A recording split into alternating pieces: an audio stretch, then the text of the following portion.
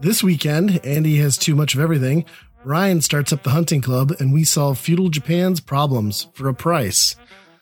My name's Ryan. I'm Andy. And this is Weekend Rental, episode 144.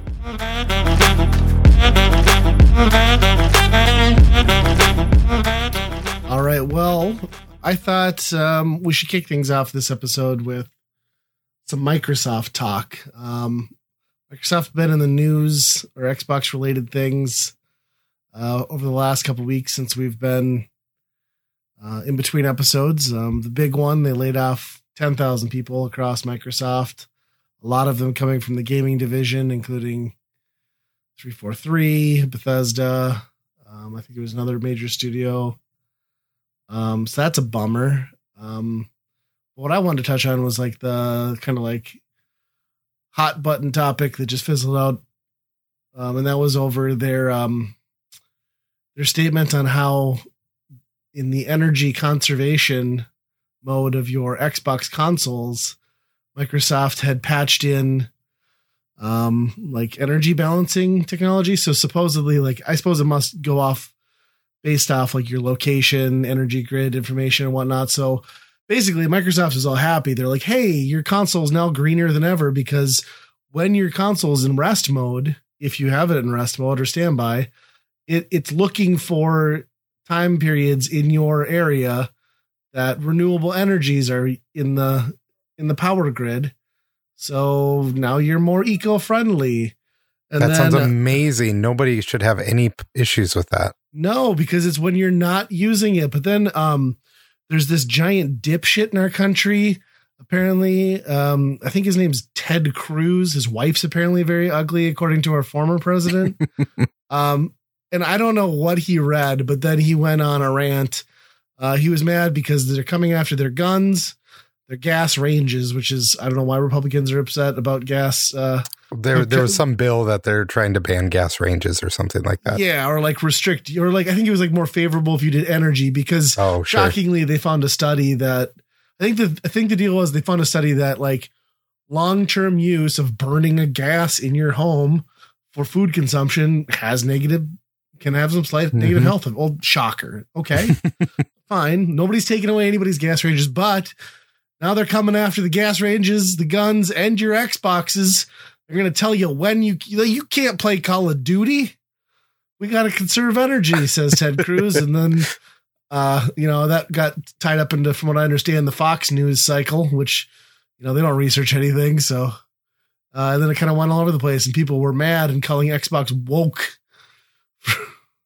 for putting a slight bit of dorky technology into the rest mode of your console that you wouldn't be playing anyway. And yeah, trying to save your energy bill a little bit.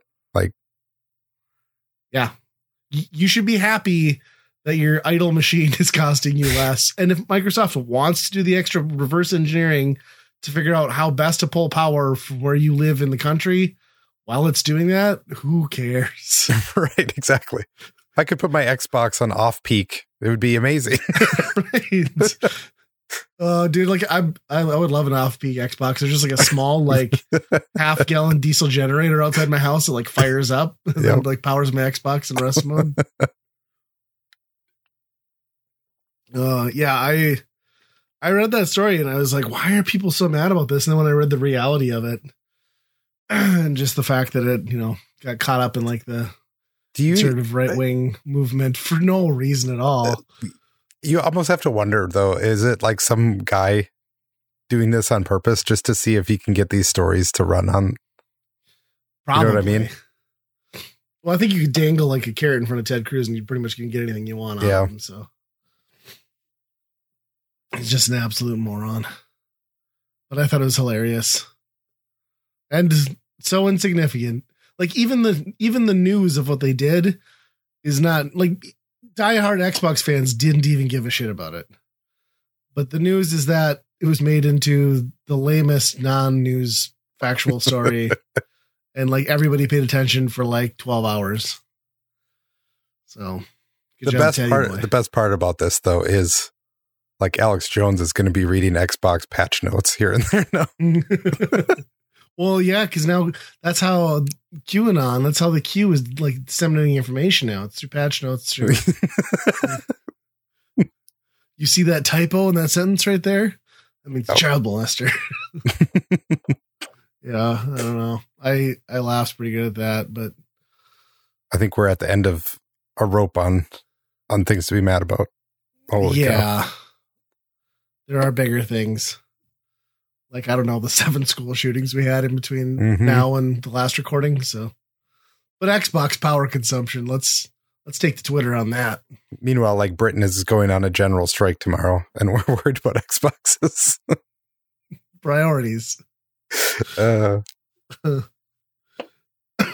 You had some other sad Xbox news I saw. Yeah. This must be retaliation of some sorts, I'm guessing. Just mad. I think they're trying to like shut down Xbox 360 because they can't apply this new technology to the Xbox 360. That would be my guess. Like, do you mean like the live platform you're thinking? Like, just live just isn't like the base layer? No, the energy savings. Oh, the gotcha. 360 just takes too much energy. So they're power hogs. They got to get rid of it, huh? Yep. So in order to do that, they obviously have to restrict the number of games that the Xbox can play. And they're removing like 44, I think, 360 games from the marketplace. And this is kind of you can still download them if you own them. So it's just one of those things where you just can't buy them. Again, because they can't guarantee compatibility or what? It's more probably licensing, right? Or something. I'm not even sure. I believe the backwards compatibility still works on these. So if you have the disc, it should still come up. But yeah, it's weird that just all of a sudden they're just like, we're not going to sell these anymore. Yeah, that is a bummer. But like at the same time, it's like that whole backwards compatibility since the 360 days has always just been like this weird fever dream where like they never, like they hyped it so much, never really got close to, I mean, I guess in the 360, by the time they were done with that console, you had like 300 games.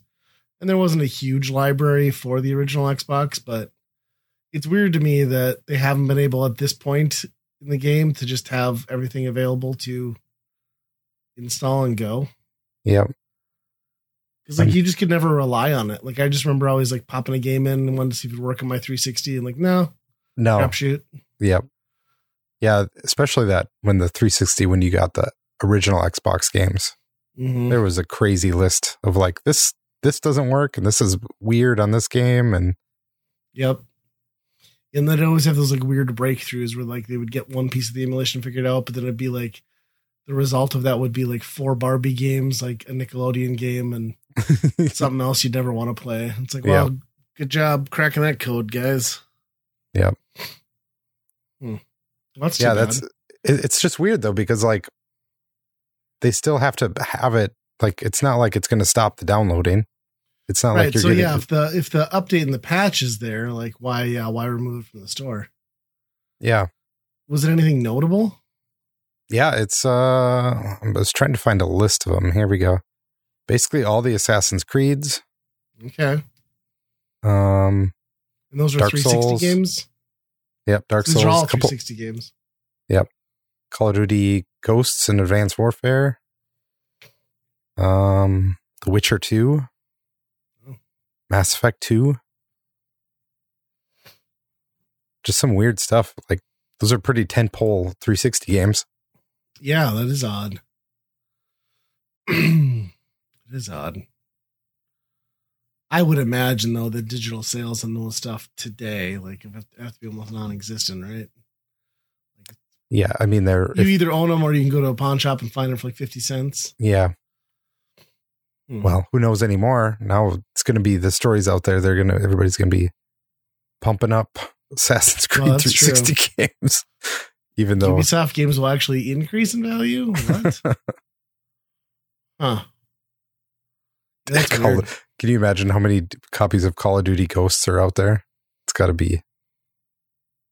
Yeah, that was the one that like really didn't do that well either. Like a lot of those copies ended up I mean, I saw that thing in pawn shops left and right. Yep. Yeah, well, that's odd. Very odd. Yep. There's but I guess that's the future. Like, I mean, I guess it's sad that stuff has to go away when it exists digitally and doesn't need to. I mean, I guess technically we all know that you're going to find it somewhere online and emulate it, but yep. Yeah, it's dumb. Why remove it from an existing storefront? Especially if you still have to serve it. Yeah. It's because they want to remaster all of those and sell you new copies. So. Well, I think a few of these have already been done that way. But yeah, Mass Effect. I don't even know what's happening with Call of Duty anymore. Because, like, I don't know what's a new one and I don't know what's a remake. It makes no sense. Yeah. Makes no damn sense at all. And I haven't even, have you played that new, what do they call it? The Tarkov. It's basically a ripoff of Tarkov. Oh, I can't think of the name of it. It's a Call of Duty game? Yeah, DMZ. Is that what it is? And that's separate from Warzone? Yeah, I think it's like a mode or something like that. Okay. Free or is it in the game? I don't know. I'm guessing it's free. Yeah. But Call of Duty Warzone is very good for what it is. Mm-hmm. For a free Call of Duty game. I just got my ass handed to me a lot. Like, there's like the reward cycle, is not there to where Fortnite feeds you bots and lets you win. Like, you just get destroyed a lot in Warzone unless you're good. So, which is fine. Yep. Yeah, I don't know. Speaking of things that don't make sense, bringing back sequels to sitcoms that kind of fell off the rails of their initial run. That 90s show. I watched all of that. All of it? Wow. All of it. 10 episodes, 20 minutes each. Actually did it all in one day, I think. Wow. You caught any of this yet? None of it. Okay. I'm sure I will. I not anticipating it's going to catch on with me. Yeah. But it succeeds and survives mostly on the nostalgia that you have for that 70s show and those characters. Red and Kitty are there every episode. Pretty much every other one. Fez, obviously, Danny Masterson doesn't make an appearance, but yeah, you see Jackie and Kelso, you see Donna and Eric, and those are kind of the highlights. It's the first episode's awful. Like, there's almost no chemistry between Eric and Donna, which is like very weird feeling. I don't know, maybe it's because of the lesbian affair she had in prison, but and then after that they like kind of find their groove and their pacing, but it's never like as good as that 70s show. Because if you look at that 70s show, like that, I think that Mila Kunis or whatever, like she was notoriously like very young for that show, like 14 or whatever. But the rest of those cast members were like, again, Danny Masterson, like the dude was playing a college kid like 3 years prior to being cast for that in Roseanne, and he's playing a high school kid. So you like had these, you had these older actors playing these younger kids, right? Well, here they went like almost, I feel like they went too young, or maybe it's just because I'm 40 now, so they seem so much younger. But it's almost like you're watching like an iCarly or a Disney show, like, cast at that level, or like a Girl Meets World or something. Like they hit a little too young. So it's just kind of like weird. And I don't know. And none of them are as good of characters. None of them are as well thought out. None of them are as good at actors. Like the kid comedy stuff doesn't land as well, which is kind of a bummer. But it's not bad as a whole. Like if you just look at it as like a nostalgia piece, but they like really F some stuff up. Like it's 1995. The clothes don't look anything like what I would have remembered people wearing in 1995. There's also a scene where they're drinking and I guess they would have existed at that time, but you can't tell me any kid would have had that. They're sitting on a couch and one of them's drinking Coke out of a glass bottle and another kid's drinking like orange soda, like Orange Crush out of a glass bottle. I'm like, no, those were like plastic. This is 1995. That doesn't add up. Yeah. Which probably isn't helped much by the fact that, the main stage for this whole thing again is Red and Kitty Foreman's house. And, they're like retired old people. So they're at that point in their life where like their house just stayed at like whatever era. Yep. Like it basically stayed from that 70s show. So that maybe causes some of the problem, but yeah, I don't know. It's just, I mean, I guess the success of that 70s show wasn't so much of like leaning off the era. And this isn't either, but it's just not. At least it didn't for us, because obviously we didn't really know it. Right. But yeah, I just feel like if they want to make this a thing, you definitely need, like, while you're watching this, if it's the scene downstairs with the kids, if that's not entertaining, yeah, then I think they failed. Because yeah, well, and there's a whole episode too where like the little Asian kid, of course, is installing a PC for Red and Kitty in their living room and like getting them connected to the internet. And I'm like, I'm sorry, kid, they live in Wisconsin and it's 1995. That's pretty early. I highly doubt. Yeah, these people had, dial up even like internet. So yeah, could be. It'd be on the early side for sure. Yeah, maybe they were closer to Chicago than I give them credit for. I don't know where Point Place, Wisconsin is, but I don't know. I thought it was weird. I mean, like I just recall people getting dial up when I was in like my junior year, and that was like 98. That's when I got it, was 98. God, we're old. Yeah. But yeah. I can't say don't watch it. I can probably say you'll only get anything out of it if you were a pretty big fan of the original.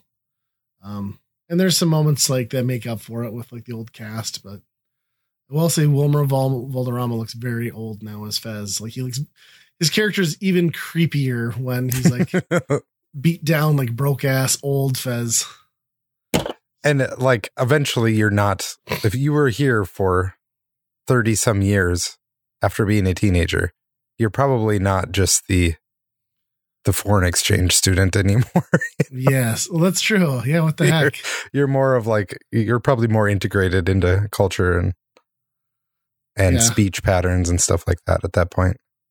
I think the best scene though, like for me was, I can't remember. It's going to kill me because I should know his name, but it's the hippie dude, like that was always hanging around with the kids. And like, there's a scene Tommy Chong. Like, yeah. Where like Red or Kitty and the granddaughter like have to go track him down for like a scene. And then like, she's like, wait, he knows you? How do you know this guy? He's like, oh, he was just like the, kind of like strange looking older man that hung around her children. And then like, she has the aha moment where she's like, no, they would have said something.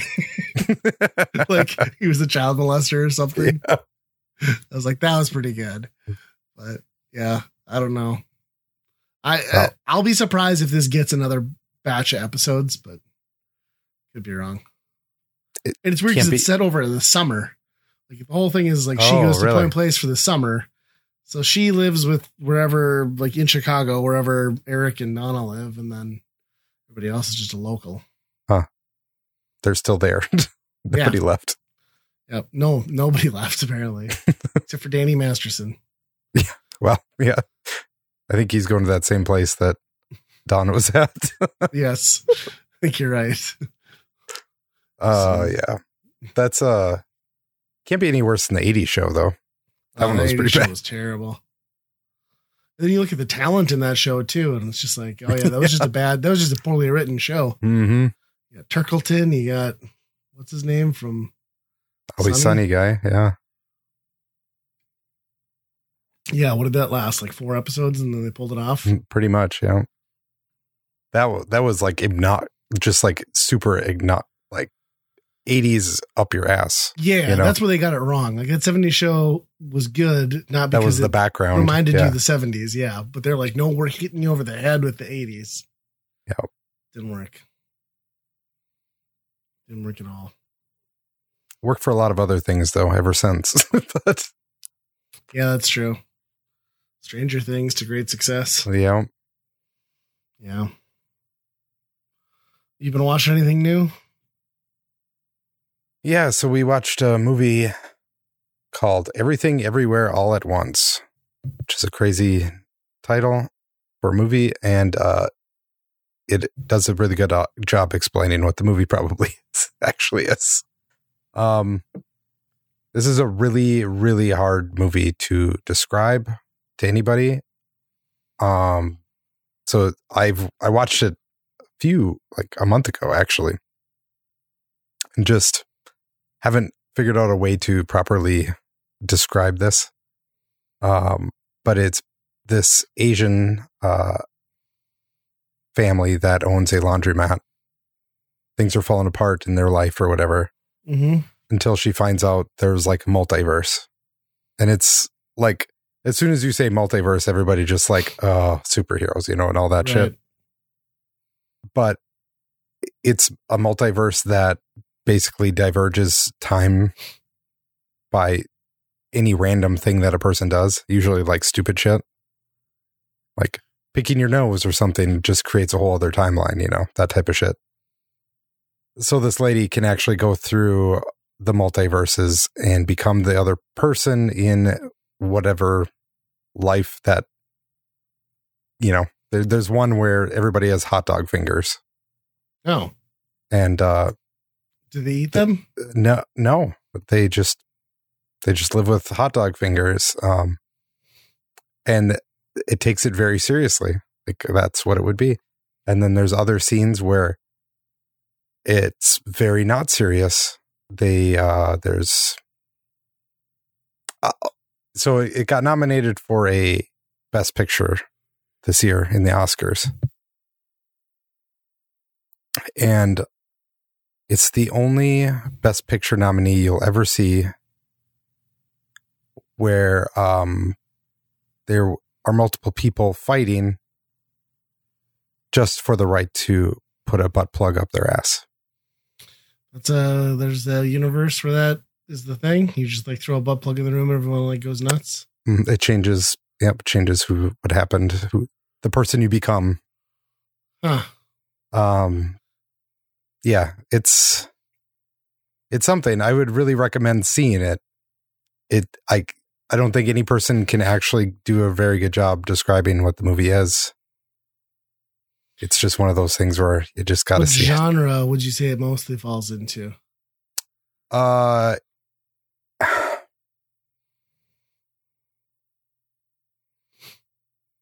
It kind of has a vibe of like Matrix, where it's just kind of like everyday person. All of a sudden, kind of the world isn't what it seems, and then it becomes kung fu and like all that's different fighting. It's so instead of a red pill or a blue pill, it's do you want a butt plug up your ass or not? Yeah, it's an action, but there's a lot of comedy in it too. Okay, where can I find this? It's I think it might be on HBO. Okay, or Paramount, one of the two. I watched them on. Okay, well I had access to both those. So the husband in it is Short Round. Oh yeah, okay. Yes. I've seen him making like the talk show circuits. He's like it's kind of like another Brendan Fraser, like, we love you again. Yeah. Welcome it's crazy back. He hasn't done anything in like 30 years. Like basically since the Goonies. Typecast. Yeah. It's kind of like what he made it out to be, which I get. Yeah. But he kind of does.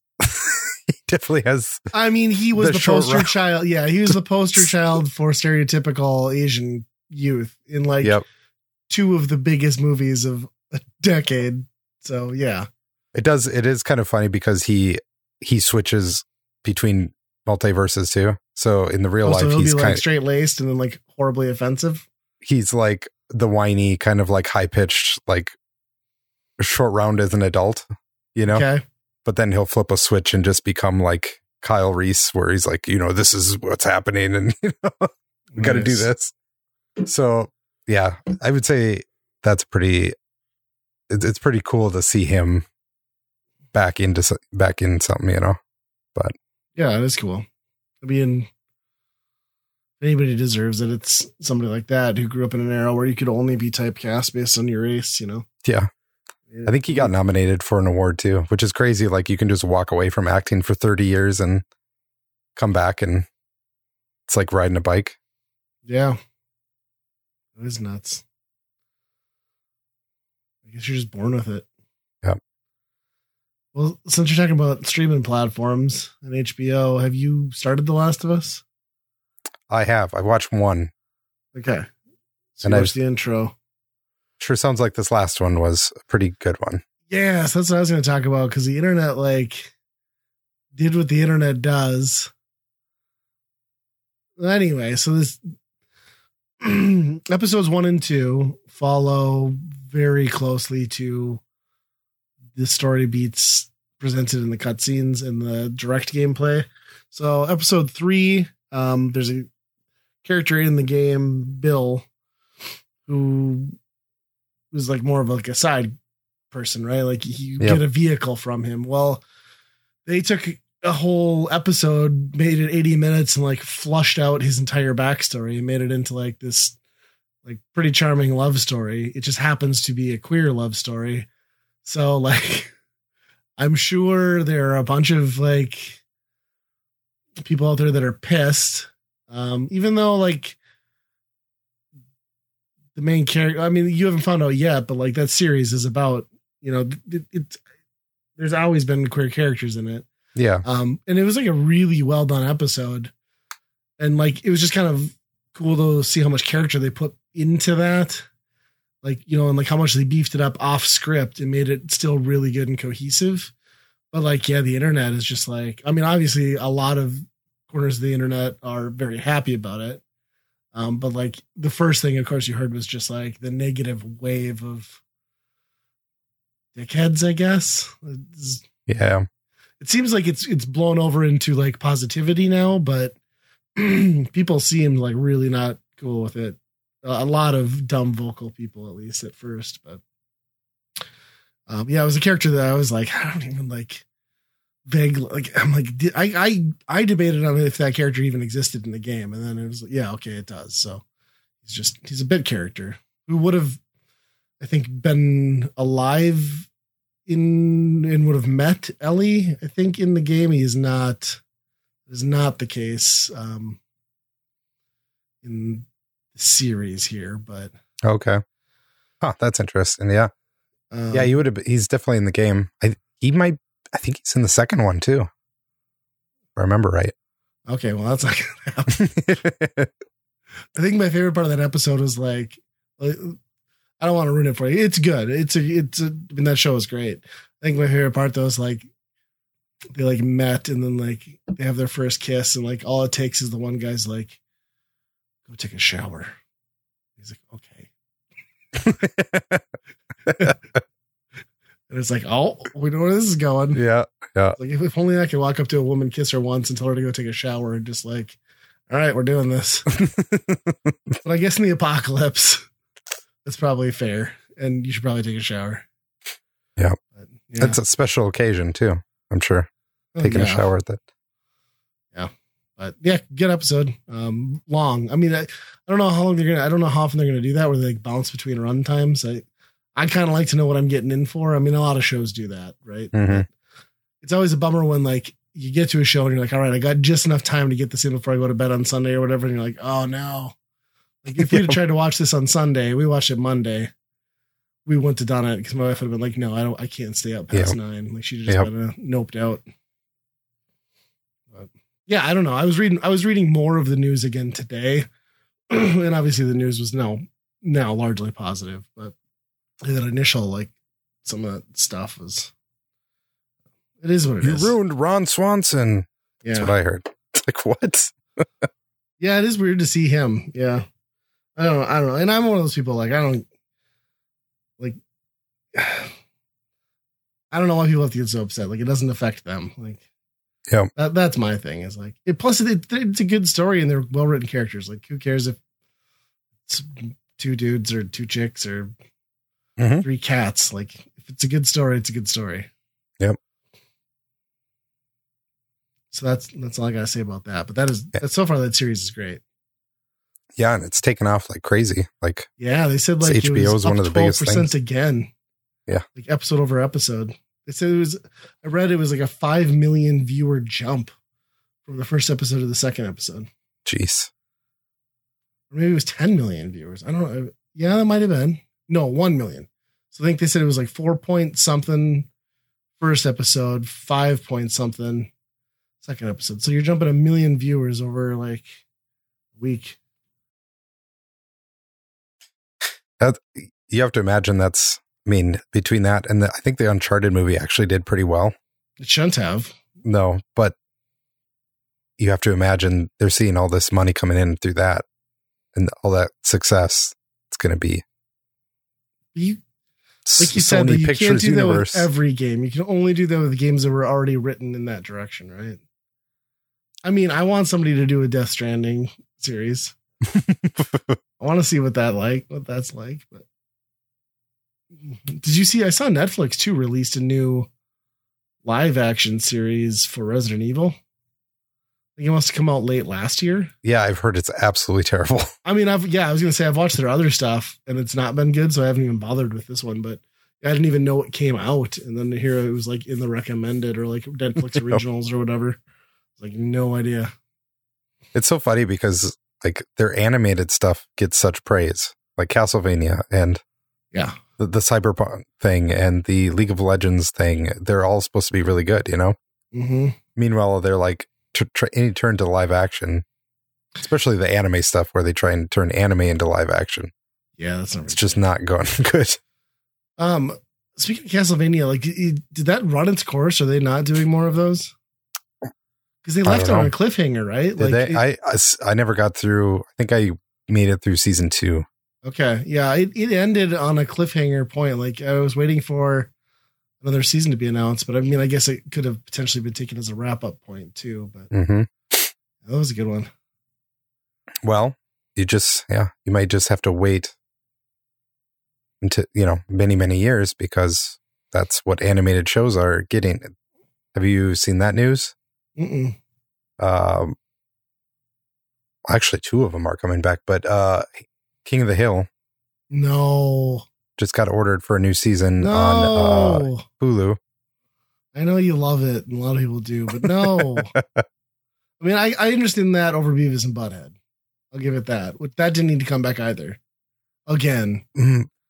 At the same time, like, I don't want to see, like, Hank Hill just being like, Bobby's got a Nintendo Switch or something, like all this, just reacting to today. Like, I don't want any of that. Dude, it'd be nice if it was like flash forwarded 10 years to where like Bobby's like a dumbass young adult, like with his own kid or stupid wife. Like, I would just like to see how that guy ended up. Yep. And just get Hank's even like more curmudgeonly, like in retirement Hank. He's got nothing to do but criticize everything. That but you know, like Bill's probably dead, and Dale, you can only imagine what that character's like in this political climate. All he's going to talk about is QAnon. He probably is Q. Yeah, that's crazy. So who you said brought that back? Or Paramount? Who's going to have it? Yep. Okay. Because Beavis and Butthead went right to Paramount, right? Yeah, I think so. Yeah. And yeah, we'll see. The other one is they announced that they're making a new season of Aqua Teen Hunger Force, which is I'm more lukewarm on. Like, I don't. Yeah, like they tried to bring that back a couple times because what was it called the last time before it got canceled? It was like, oh my gosh, the last 3 seasons were like 3 different names.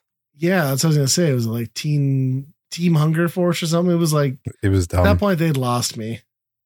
I kind of checked out around season 5. Like the dick ship is like about where I was like, I can't do this anymore. Yep. That was right where I was at too. Yeah. Anything after that was not great. Wrapping spiders in diapers, I'm down with. A giant dick that builds a ship out of dicks. I don't know what we're doing here. They, I think the story behind that is that they were finally able to say that. So they just threw it in there as much as they could. Yep. It was like that year or whatever the censor lifted Didn't South Park do that with one of those episodes too, where it was like you finally say shit? There's like the shit counter on the screen. Well, I mean, that's cool. I mean, I'll take more Aqua Teen. I don't know how happy I am for it. I know they're also trying to bring back some more Metalocalypse, which I am all about. Yeah, especially since they never got to do the final season. Like if they let Brendan Smalls do the final season, that would be amazing. Yeah, it's amazing like how just randomly that stuff can show up on that Adult Swim stuff, you know? Yeah. Like Venture Brothers was always like that. It was like 3 years later, here's the new season. Yeah. Like that heyday of like really good Adult Swim. There was like a 6-year period where pretty much everything they put on there at like 3 a.m. was just killer. Mm-hmm. So good. C-Lab. God, I love C-Lab. And then home movies. People are like really hit or miss on home movies. I think it's great though. Just like the squiggly art design, I think threw a lot of people off. Which they eventually got rid of squiggles, like season 5 or whatever. Like, oh, really? Now with no squiggle technology. Oh, wow. Yeah, it was whatever they switched to for animating, got rid of that. That was back when H. John Benjamin didn't make an entire career out of voicing cartoons. Yeah. Remember his show too on Comedy Central for a while? John Benjamin Has a Van. Yeah, that didn't last very long. No, I love that episode though where he's got like that camera producer. They're like, or that producer in South America. So they get like right on the line of like some like hostile like South American country and he shoves him over the line. So he gets him, like he crossed illegally. So then they have to leave him in the country.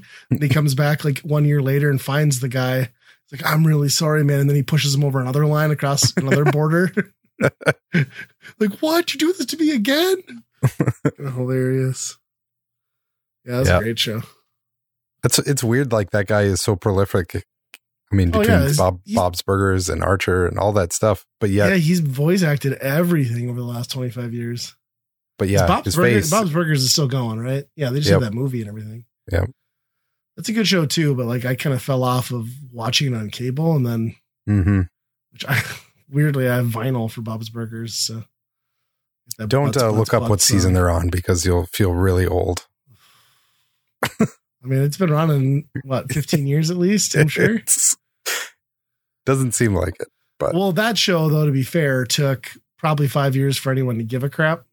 Mm-hmm. It was way later than like the rebound into like popular favor than like The Simpsons had even. And then it was hot for a couple years, but then it like kind of its TV run lined up almost perfectly with just like the overtake of streaming platforms. To the point where like it never really got like its audience. So it is a great show though. All those kids are funny. I think they signed on for another few seasons as well as The Simpsons. Like, I was going to say you're on the network that just doesn't let things die if they're animated. So yeah, I can't believe that The Simpsons are going to have 800 episodes or something. I was listening to that Go Nintendo podcast, and they were having like the same discussion about like how, because they're about our age, like how influential The Simpsons was and like how many things we can quote from it on a day-to-day basis. Like, but all of that stopped at about season 8. Like we all love the first maybe 10 years. And then, because I even thought by the time the movie came out, I was like, boy, they jumped the shark. Like nobody's watched that show in a couple of years. Now the fact that it's still going is just, ugh. Because it was genuinely like the funniest show out there for a good run. Like, I don't know, you get more bang for your buck for like a comedy show. And then, just stop doing it. But then they didn't stop doing it. It makes a person curious though. Like as if I must be missing out, right? They keep. Are you? I don't know. They keep renewing it and it's still there. So somebody's watching it. There's somebody that knows all this and has been watching it all these years. Yeah. I don't know who, man. It's got to be. They're not. There's nobody. There's no way anyone's going into that new, right? They're not getting new viewers. You can't be. You wouldn't think so. Because you go two ways, right? Because they're either still writing the same characters that have been around for forever. Right. I mean, everybody in Springfield. And look at, like, they don't even have an influence on pop culture. Like, remember, I would even say up to like 2005, you could go into a Target or a Walmart or a Spencer's Gifts if you wanted, and you could find anything Simpsons branded, right? Like, no, there's no cultural touchstone. Like, I could go into any of those stores today, maybe a Spencer's, I don't know, but like, I couldn't tell you the last time I've seen a licensed Simpsons anything. That's true. And if you're that far off the radar, I mean, if they're continuing to run and it's been this long, they should be at almost Mickey Mouse status. You know what I mean? Yeah. Like those characters should be instantly recognizable by 4-year-olds. And I don't think my kids would have a clue. Yeah. My kids have, but we've watched them right here and there. Of course, you always go back to the old ones, but. Right. Yeah. We haven't. They do have some shorts on Disney Plus. Okay. Which some of those are pretty good. There's one where like there's a party at Moe's Tavern with all of these Disney characters. And that's pretty funny because there's like Goofy there just acting like a depressed. They're all under the same umbrella. They can do that, huh? Yeah. Interesting. Yeah, I haven't seen any of that stuff. Well, speaking of cartoons, Metalocalypse, and everybody's favorite side character from Metalocalypse, Dr. Roxo, the rock and roll clown, he does cocaine. We started playing Monster Hunter Rise a little bit, and my character has a blue afro, face paint, and green beard, and his name is Dr. Roxo. And he's been running around slaying monsters. You and I got to jump into a match finally. Was it Sunday? Mm-hmm. So we're still a couple days ago. Yeah. What are your thoughts so far? I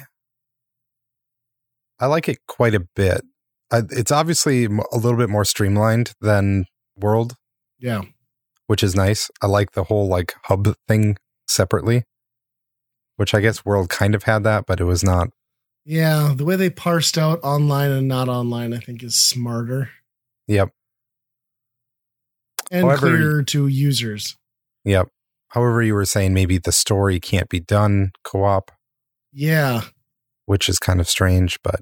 Yeah, well, and I'm not sure on that because I guess they must do some things like that because that very last mission you and I did, then an urgent mission popped up, which I assume those are the same urgent beats that you hit in the offline mode. So maybe yeah. Maybe it's just like a different pacing of it. Or they just have a whole other quest line for co-op online or something like that. Huh. Yeah, I like it. Yeah, I was going to say I do too. And I agree with you with the quality of life stuff. You know, it's funny because I bought this day at launch for the Switch, 2 copies.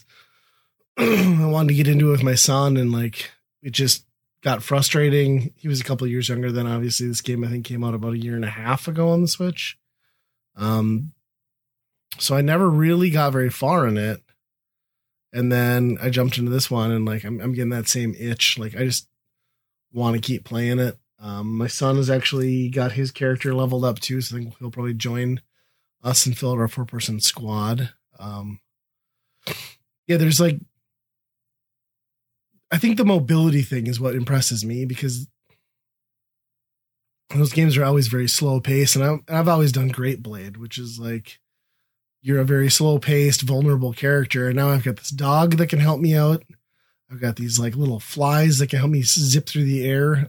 So I'm much more mobile and agile than I've ever been, and I'm less a sitting duck, which is it's one thing in multiplayer. Like somebody can take the heat off of you, but when I'm playing solo, like I can't tell you how much better that feels to be able to hop on, get a ride, use my whetstone, heal up, and then jump right back in. So I'm digging that. And I like that the town is more compact. You know, that I think, like you said, like that hub world, even world, it was really all the same-ish, like color-wise, and then like all those different docks and stuff you had to run around. Like here, everything is super compact, and I like that you can hold the button to get to the map, and then you can just like zap to where you want to be. Like it's just like instant because everything loads so fast with the SSD on the X that you're right there. Yep. I would say my biggest disappointment is just that the cats make you little poof balls on a stick. And I really miss the satisfying, like giant hunks of meat being like butchered up by a samurai cat and fed. Yeah. The great animations that they had in that game. Yeah. So, I mean, they're cutesy here, but I liked the big hunks of meat and the patched cat. And, yeah. Yeah. You wanted Salt Bay Palomino, right? Yeah, exactly. Exactly. Or Palico, yeah. That in. Yeah. Yep. It'll be in the expansion. Yeah. I don't know. I'm excited to get into it more. I think maybe later this week I'll jump on again. Hopefully we'll have some time too. And we actually did have Biff jumped into a match, which did you even talk to Biff since he exited the show? No. Yeah. Just ghosted everybody.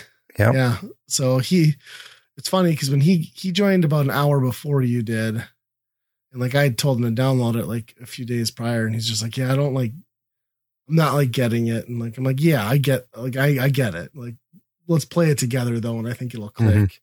You know, you explain the basics, then you like go through a hunt and they see like that it doesn't have to be failure and frustration. And you're like, okay, I get the cycle. You come in, you beat the shit out of something and stuff goes sideways and then eventually you win. And if you don't have somebody going in and telling you to keep going, I think, like if I just downloaded this game and you hit all of those things where it's like every little thing pops up with a 2-screen window where you read it and then you say, okay. And then it says, would you like to exit this tutorial? Yes, I would not like to stare at this anymore. That was the first 2 hours of that game, is just doing that constantly. That is so much more streamlined too. It's amazing how much better it works here. Like there's a lot of that, but there's so much less of it. But yeah, it's funny because I had a coworker. I thought he'd be our fourth potentially too. He's big Dark Souls, big Elden Ring. I was like I don't know how you don't play these games because like it's the same thing. Yeah. And then like so he played it and claims he spent like 4 hours. He's like, it's fucking dumb. It's a stupid fucking game. He's like, I'm picking stuff up. Doesn't tell you what it's for. I'm like, Dark Souls. It doesn't hold your hands. He's like, and I hit and he's like, and then the controls are stupid. Like I'm facing one way, but then like it'll slice the other way. I was like, well, right. I'm like right there. I can tell that's bullshit because I can tell you that this game locks in your attack movement from the time you press that button. And it doesn't matter what I do with the stick because I've had to commit to that move already. So like, I don't think, so I said, I'm like, I don't think you understand how your attack works. And I think you're missing because you're not paying attention. And then he's like, he was just like freaking out about it. And stupid. I was like, really? Is it as stupid as like, and I went to Dark Souls. I'm like, is it as stupid as Dark Souls where I had to play like 15 fucking times and not be told that the only way I could possibly kill that monster and end that first mission was to fucking dive on his head off of a ledge? I was like, Dark Souls didn't tell me that. I had to figure it out. It's satisfying. I was like, so I told him, I was like, the problem isn't that the game is broken and busted. The problem is that the game has rule sets and you need to learn how to play within them. Yeah. I was like, and I think he was pissed too. Cause like to his point, he's like, you know, on Elden Ring and stuff, like I have a 30-minute battle, but I get 3 clean attacks and I've killed the thing and it's done. Right. And I was like, well, that's not, I was like, I get that, but that's not the gameplay loop here. The gameplay here is like you're in a battle for a long ass time and you're chipping away, like holding on and you're managing the other systems, you know, and if you can get 3 clean shots, it does make a big difference on how long it takes. Right. 100%. So I told him to just stop playing. I was like, just stop until you can get into a match with me. And like, we'll go through it. And he's like, well, how long do your battles take? Like how often do you lose? It's like, not that often. Like, but they take a while. Like, I mean, we were playing some, but we were definitely doing 35 minutes, I think, the other day. So it's kind of like Punch Out, right? Where Punch Out, it's like you could punch and punch and punch and you'll knock them out and win. But if you know how to do the exact combos, yes, you know, the exact best shots on the guy, then you're it's going to last a lot less, you know? Yeah. And that's the nuance of the game. Yep. Yeah. So yeah, I'm excited for it. I haven't figured out the hammer yet, but I'm trying to decide, since you are a Great Blade. Yes.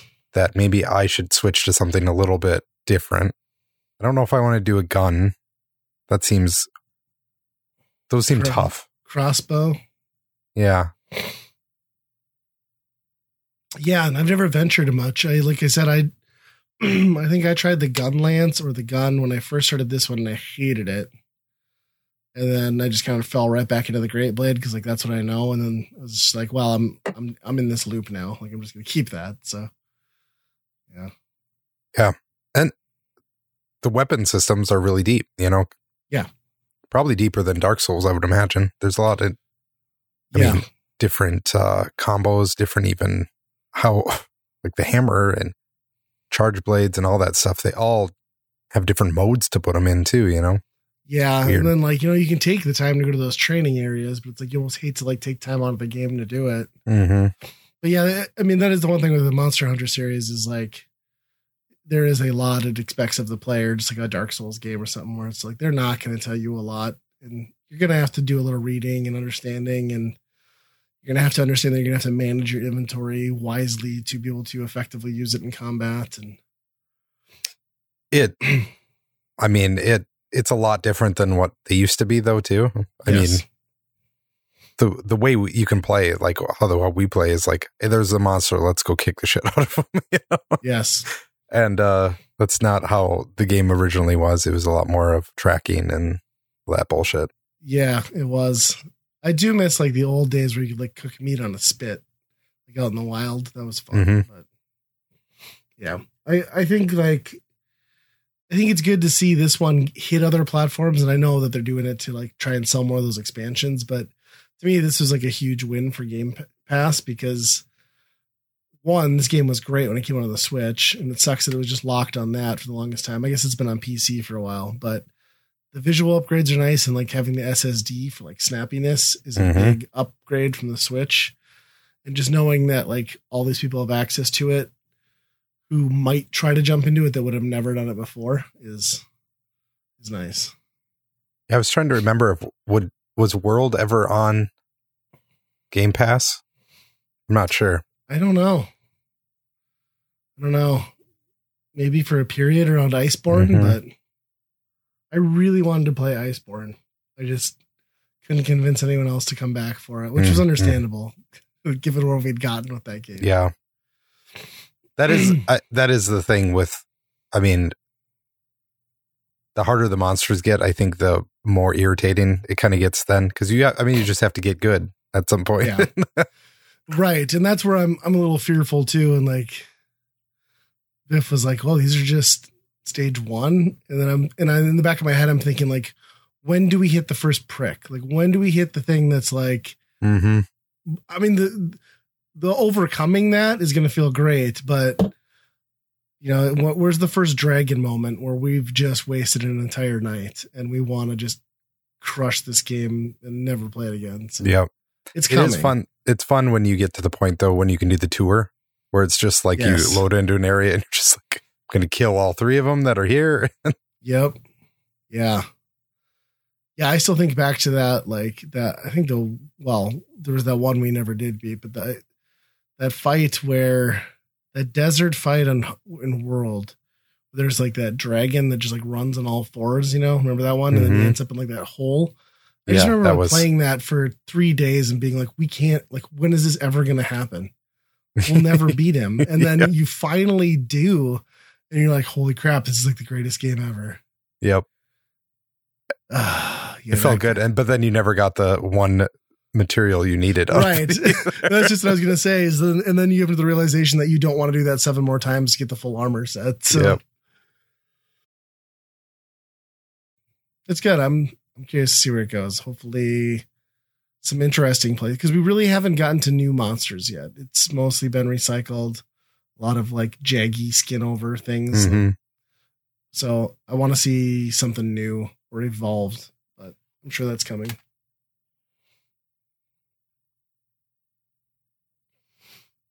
Yep. Oh, I've an update on my Arcade 1-Up stick. Oh, the AtGames thing. Yeah, the AtGames thing. Not Arcade 1-Up. Yeah, AtGames. I installed CoinOps X on it, which is basically just loading every arcade game that it would like ever existed on the thing. And it's too much. It's too many games. Too much choice. I wish there was just just press a random game and just go.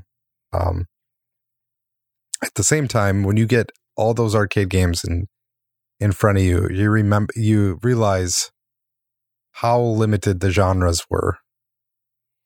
You know, it was a run and gun, it was a shooter, or it was a fighting game. That's almost every single game on there, you know?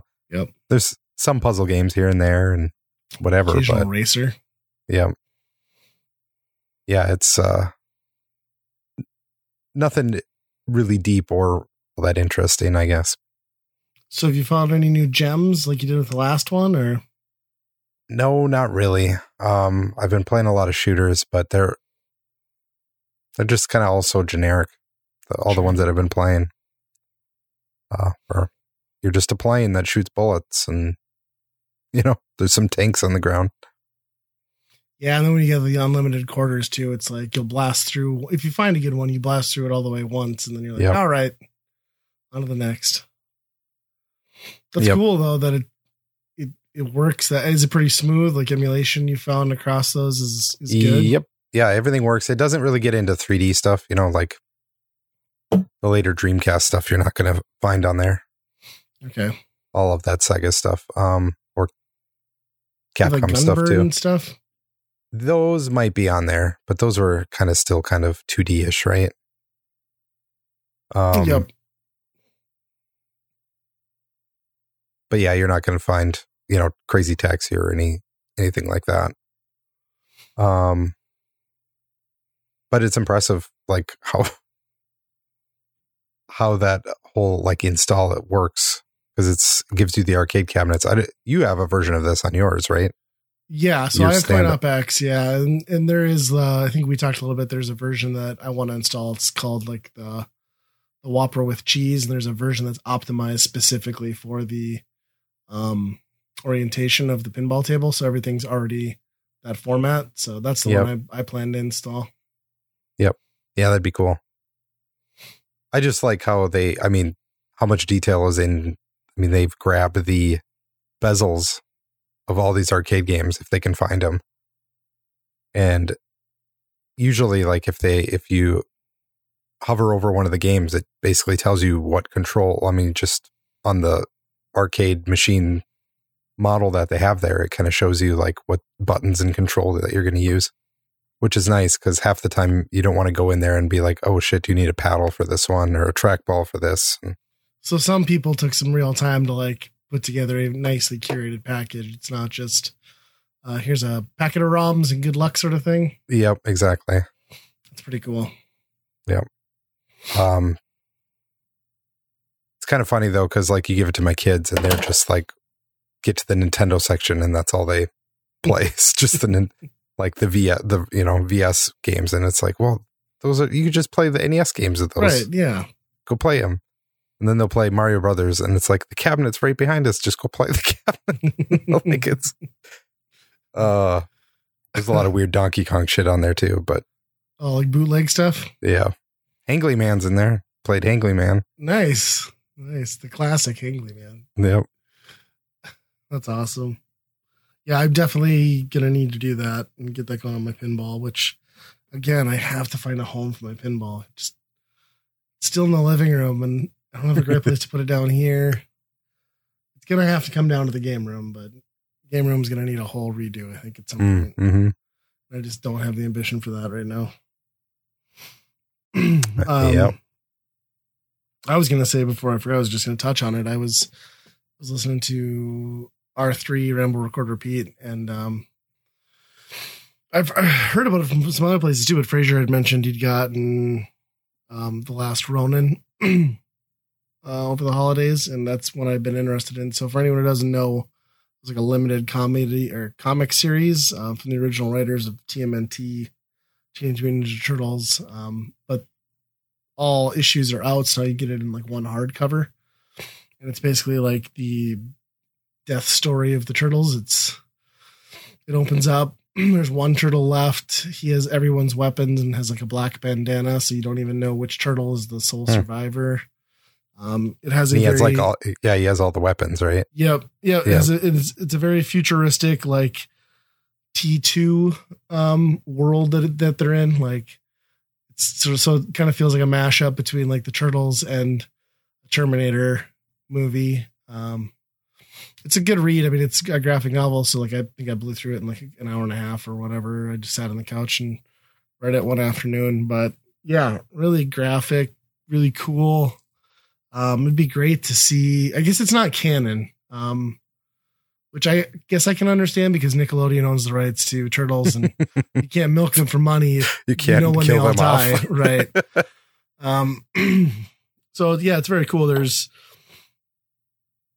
a lot of big fights and like a lot of things are explained because like the turtle is unrecognizable to what we were as kids, and then you find out things like, well, the mutagen continues to mutate over the life of the turtles, and this one's happened to live 16 years longer than any other one. So he's bigger and more turtley and more muscular and stronger than ever. So wow. Yeah, pretty cool. Pretty fitting end. Some nice touches and callbacks to most of all this, like the side characters you'd want, and then some of the main Nemesis people. So, and it's far enough in the future that I think the main baddie at this point is the grandson of Shredder. So that works out to be. So some time has passed. Yeah. Sure. Yeah. I've always been interested in reading that. Yeah. Well, that always sounds like a great story. I'll let you borrow it. Like I'm going to go back to it anytime soon. But I'd love to see it as a movie. It would be a badass movie. Yeah, that would be dark. Cool. Yeah. That's kind of what they kind of did that with Wolverine, right? That was based on kind of a similar story of like he's in a wasteland all by himself, kind of. Mm-hmm. Yeah. It's cool. And I think you can buy it like $20. So yeah, it's cheap enough. I just found it at Barnes & Noble and paid $30 because I'm an idiot, but it was there and I wanted it. Yep. But I bought a Pokemon like holiday unboxing set that they wanted like $40 for, and they ended down to $5, so it evened out. What was in it? A bunch of Pokemon figures. Okay. Huh? So give it to my kids. They had a blast with it. Mm-hmm. $5 for anything Pokemon is pretty sweet. Yeah. Wow.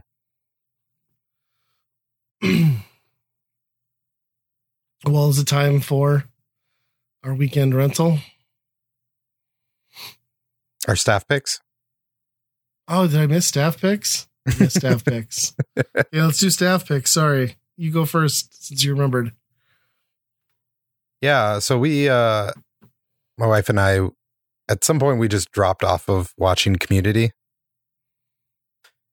which I think most people know what Community is, just kind of like a sitcom that limped along, barely got renewed every season, that just never really had a great following while it was on, kind of a cult following, and now it just has more of a cult following in its later years now. But it's getting a movie now too, apparently. That's what they say, but we'll see. At some point we just fell off of it. We were trying to get through it, and I don't know what it is. Like, it's a funny show. I really liked it. We just fell off. So we picked it back up, and I think we're on season 5. I think something like that. And yeah, it's just picks up, and it's still great. Like, you can just jump in. The episodes are kind of self-contained, but also written with a lot of inside jokes, right? Right. Which is kind That's the tough part of Community, is that barrier of like having to have watched enough to get the inside jokes is the only way that it becomes really funny. Right. Yeah. You need to know what's all happened to King Jong throughout the whole history to actually know what's going on with him. And I hate his character so much too in that show. Like I just can't stand it. Yep. And there's always continuing jokes that go on and on and on that make it funnier, the more that they're presented in different situations. But this season especially, it got really weird because it just turns into just random stuff. One episode, they are transmitted into like they're all video game characters in like an 8-bit video game, and that's pretty funny. Putting those characters in a situation like that, especially like Chevy Chase, where he's old and he has no idea what's going on, right, or how to play a video game. And then you got ones like where they're just like Muppets. They turned them all into Muppets, and the whole show was a Muppet ripoff. And so they don't take themselves very seriously, obviously, but I don't know. It's a good show. If you haven't seen it, I'm sure people have recommended it to you. Yeah, a million times. It's one of those shows that people that watch it tell other people to watch it, right? Yeah. Well, I think like we were talking about before the show, and like I got into the show and I've watched most of the series too. It's just it's a tough series to recommend to other people because so much of the humor comes from like intimate knowledge of all of the characters and their inside jokes and their relationships with each other. So getting enough of it ingested to where that clicks it takes a lot more than a normal sitcom, for sure. Yep. I think that's why a lot of people haven't gravitated towards it. That and like it was always kind of up in the air because where you're watching, there's probably one more season, and then it disappeared and got picked back up by like Yahoo or something weird. Yeah. And I don't know where that lies. Like if you can access it still anywhere, it's just that's a good point. I have no idea. I think they did another season somewhere after that. Yeah, I want to say there's 2 more seasons that somehow like are out in limbo. Yeah. Yeah, that's a good recommendation. I like that show a lot. It is weird though that like who would you say was the star character in that show? Abed, for sure. Yeah. Exactly. I think. Yet he's the only one that you do not see anywhere else. Like he's not made a career out of anything. Yeah. He didn't want to like write This Is America, I guess. So maybe he's just typecast as that type of thing, which obviously you don't get many roles for somebody. Yeah. I don't even know how you would categorize that character. Autistic. Kind of, yeah. Indian recluse. And he's a very weird alien, maybe. I don't know. I always thought that would be like the subplot was like he's from another planet or something. It'd be an episode, Yeah.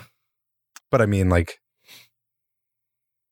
Donald Glover is obviously huge, and the 2 girls, like one of the girls is a pretty serious actor, and Joel McHale still does his shit. And the one gal is the chick in Doom Patrol, right? Or am I crazy? I think so. Yep. Okay.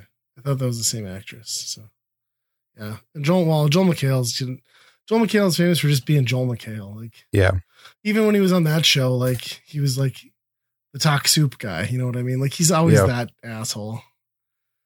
He does that good. Like I think that might be one of my favorite years of the Video Game Awards when. Oh no, I hated that. He was just like shitting on everybody. I wanted to punch him in the awesome. Head. It was so funny because he was there just doing it. He didn't care. He's like, fucking video games is a joke, like making fun of developers and stuff. Oh, yeah, he didn't want to be there at all. No, it was a paycheck.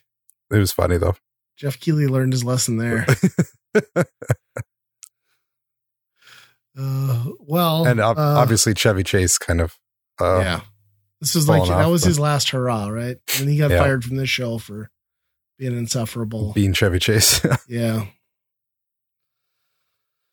So my pick, kind of like, not so hot on this one. I'm a big Bruce Campbell fan, as everyone should be. So I pre-ordered Bubba Hotep on 4K, the collector's edition, because it's the 20-year anniversary of Bubba Hotep, which if you're not familiar with this, it's a B movie with a decent budget. Stars Bruce Campbell, but it's in a retirement home, and it's a series of bizarre events happening in a retirement village. And really what it is like good guy versus mummy movie. But then Bruce Campbell is, in his mind, Elvis. So he's Elvis in a retirement home, and then his best friend is a black guy who thinks he's JFK. So you have these two like delusional old farts chasing around this mummy. So I watched it last night, and I think I'm gonna have to watch it again because in my head I'd hyped up this movie and remember this movie being way, way better than it. And it's a great concept, and it is a B movie, so you shouldn't have like unrealistic expectations. I didn't find myself enjoying it as much as I wanted to, but I did forget like how crude like a lot of the humor is and stuff, and like the sexual innuendos and things.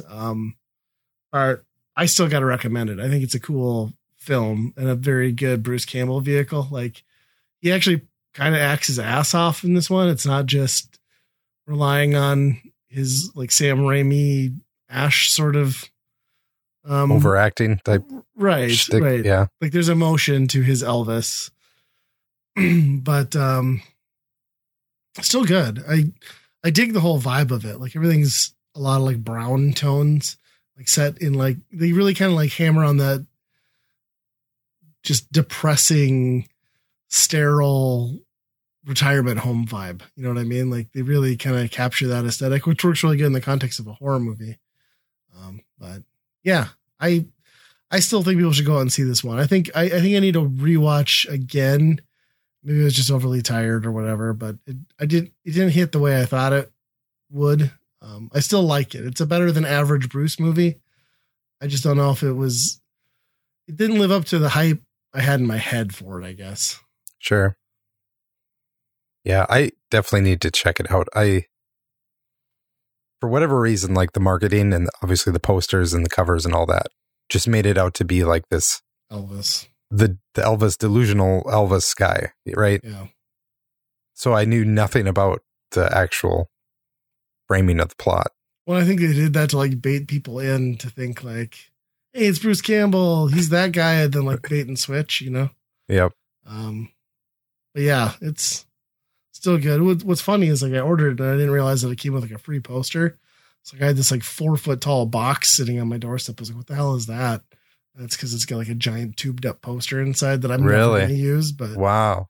Yeah. My first 4K movie. Got to watch it on my Series X. It was very 4K-ish. Yeah. Do you think it's worth it? The upskirt shot look really good. Actually, I would argue that it was maybe too much detail. Oh boy. It's kind of a little wrinkly. Oh. Yeah. 4K is kind of, there are times where it's like, this doesn't look right. It's too clear. Well, that's the problem with all that stuff too, converted to Blu-ray, right? Yeah. This was never meant to look like this and be in this aspect ratio. And yeah, you're just pointing out all the flaws in the original film more so than you are properly upscaling or recoloring things. So yeah, there was, I saw some like clip of The Wizard of Oz in 4K and it just looks so unnatural. Like, really? Yeah, it looks like somebody remade, like it's a spoof that they like remade it. It's really weird. I could see that, especially with the Technicolor stuff, like already being kind of like odd anyway. And then yeah, and like the sets obviously become like way more noticeable that these are just like painted walls and shit. Yeah. But those flying monkeys are extra terrifying. Could probably see the edges of all the makeup on that, I'm sure. Oh yeah, strings everywhere. Yeah.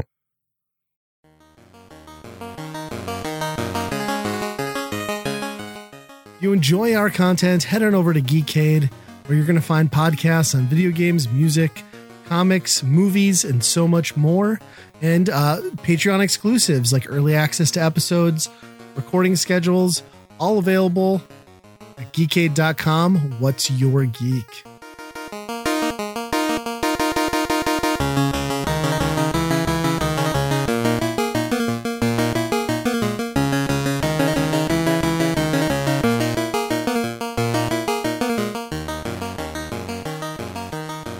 This will probably be, well, maybe not. I was going to say it'll probably be a shorter one because for the weekend rental this episode, which we pick a game for a given system, this time out the Game Boy, we'll play the game and kind of rate it on our Byron Burn scale. We went with Mercenary Force on the Game Boy. This one I'd never heard of. It showed up in a few quote-unquote hidden gem lists I saw. It's got some pretty unassuming cover art, which I think probably leads to the hidden part. So that's the part that jumped out at me. Like, I've never heard of this one. And then I saw the cover and I'm like, I've seen this thing a million times. Right. Me too. I always thought it was some firefighting game. The guy looks like a firefighter too. Yep. But it is not. It is a, I don't know, feudal Japan side-scrolling shooter. If you're familiar with the NES at all, you might have played a game called Dino Riki, and you'll kind of know what you're in for here with that, where it's just a character on its feet, and it's basically just a shooter, though. It's just a ground shooter. You have 5 characters to choose from. Interestingly, behind Andy there on the screen. Interestingly, you can play as one character, or you can bring out a team of 4.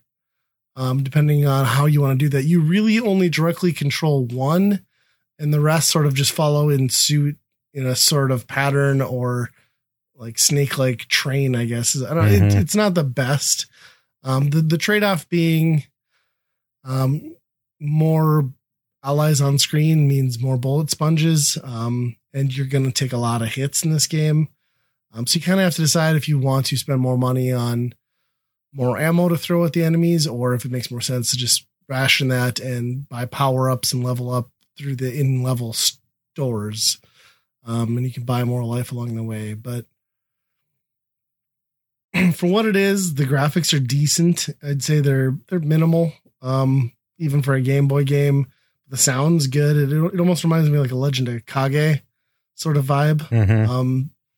And the music is ripping a song off. I just couldn't figure out which one it was. Yeah, I kind of had that vibe too. But yeah, it's just a weird mix of like what you think should be a kung fu game with like a little bit of cute 'em up action as far as the shops go. But then it's basically just kind of your standard side-scrolling shooter, just minus the space. Like, we're so conditioned for it to be spaceships that it's weird when it's not. Yeah. It is having 4 players as your troop that you're controlling, takes up a lot of the screen. That's probably my biggest gripe about it, because I just don't know how you can successfully, like if you were hanging back, I don't think you could successfully avoid bullets. Right. In this game. If you stay way to the right and you know that where these guys are going to come on screen and you can shoot them before they let off their bullets, I think that's probably the way to go. But hanging back, especially like there's one of them that shoots up and down. Yes. So terrible. you want, I mean, she's only useful if you are obviously walking by. Yeah. And then a lot of them have different obstacles where, fences will jut up and rocks will jut up. And so it's already taking more real estate away from the battlefield. And boy, yeah, I don't know. I didn't try it with one player. You said that might be the route to go. Yeah, that was the strategy I preferred, because then like I only had to worry about where I was on screen. But I agree, like the hard part is like you have to maintain forward screen enough to get guys before they shoot you. And what this game really needed was maybe like how some shoot 'em ups have the ability to counter projectiles. Like if you could have shot projectiles, that would have balanced this game out a lot more, especially with the multiple characters on screen. But yeah, I found it better for me to have 1 to 2 characters on screen at most. And then I progressed further doing that, just worrying about myself. And then I had a bigger bank of money saved up so that I could just purchase health at the store, basically. So like I just kept topping off one character, and it was more manageable for me. It was a little slower. Like you have to choose you just choose your battles. Like obviously, like I had to let a lot of people walk by me. Like I just couldn't. I couldn't, knock out a whole wall without extra firepower. But yeah, I think that's the strategy for me anyway. Yeah, and it gets tougher as you go because you obviously want to pick up the coins because that's what you can transfer back into health, right? Right. And usually going up for coins is the dumb mistake that you'll make to get shot at. You're going to take more bullets going after the coins than if you just avoided it altogether. You probably would be better off if you just played it safe and avoided and just didn't worry about coins. And then just ration your pocket. And that's kind of what I started doing because the coin thing, like, is a little bit bullshit here because they really only give you 3 seconds of on-screen time.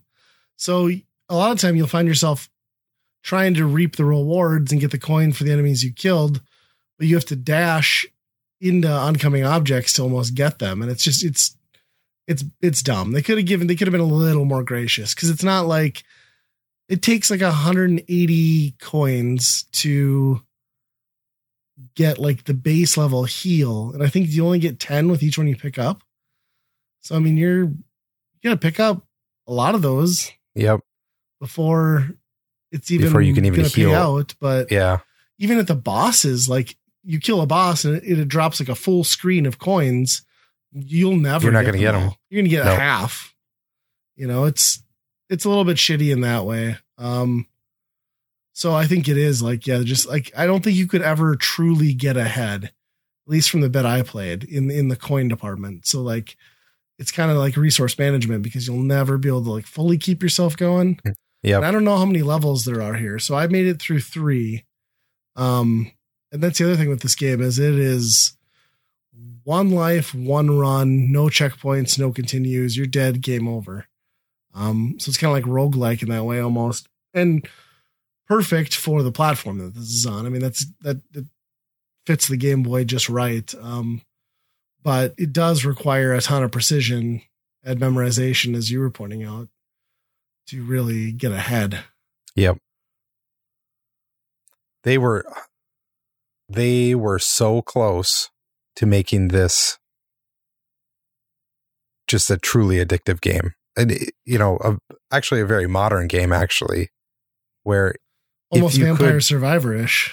If you could take those coins at the end of the run and then dump them into any type of upgrading, this game I would have been addicted to it.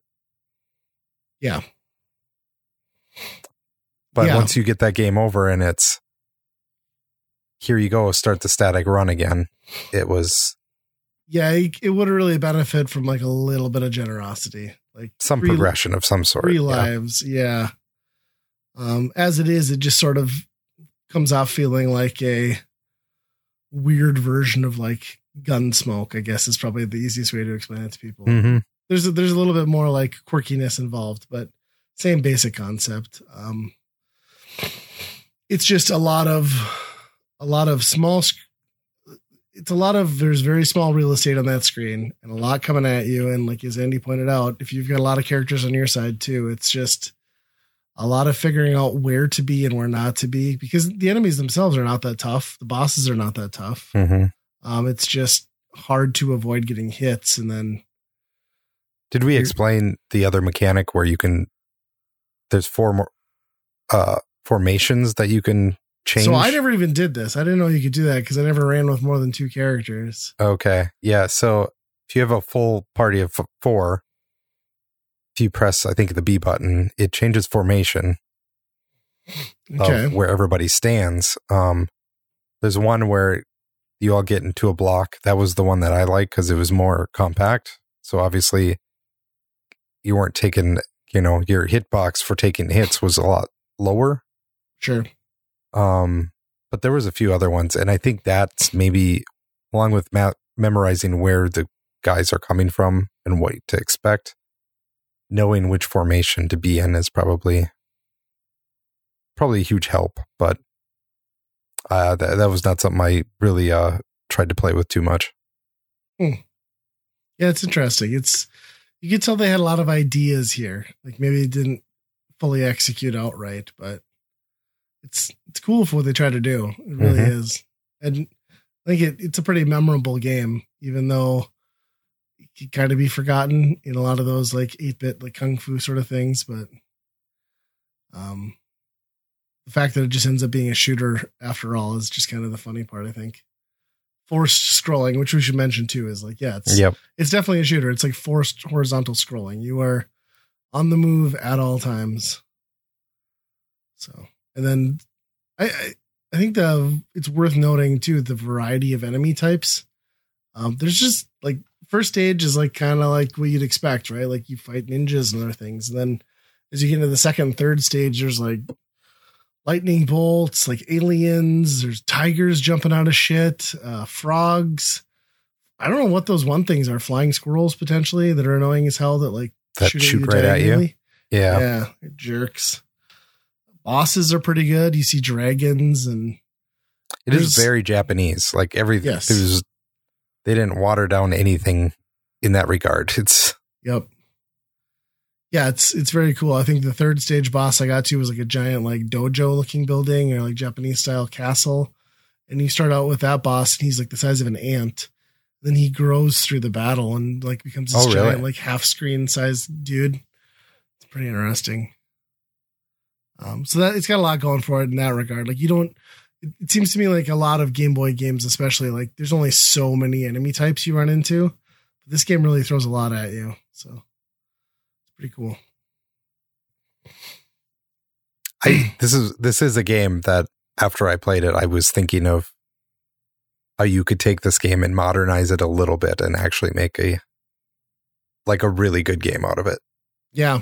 Like you said, a Vampire Survivors almost side scroller. It's got a loop to it, even though it doesn't really. Like it kind of does. I think you could really benefit from just like even like a 16-bit imagining. Because there's just like, I think the graphics, like what's on screen, like really hold it back a lot. But yeah, there's something there though. There's definitely like, there's something to it that's different enough, but yeah, like you said, needs a little tweaking. Yep. The cover art should be better.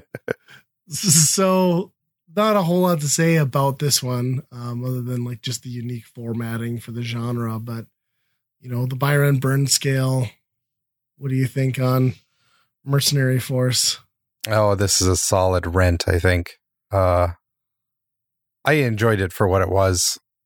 And I think if I had this when I was younger, I didn't play Rogue Legacy and all that shit. So I probably wouldn't have had a hankering for that type of progression.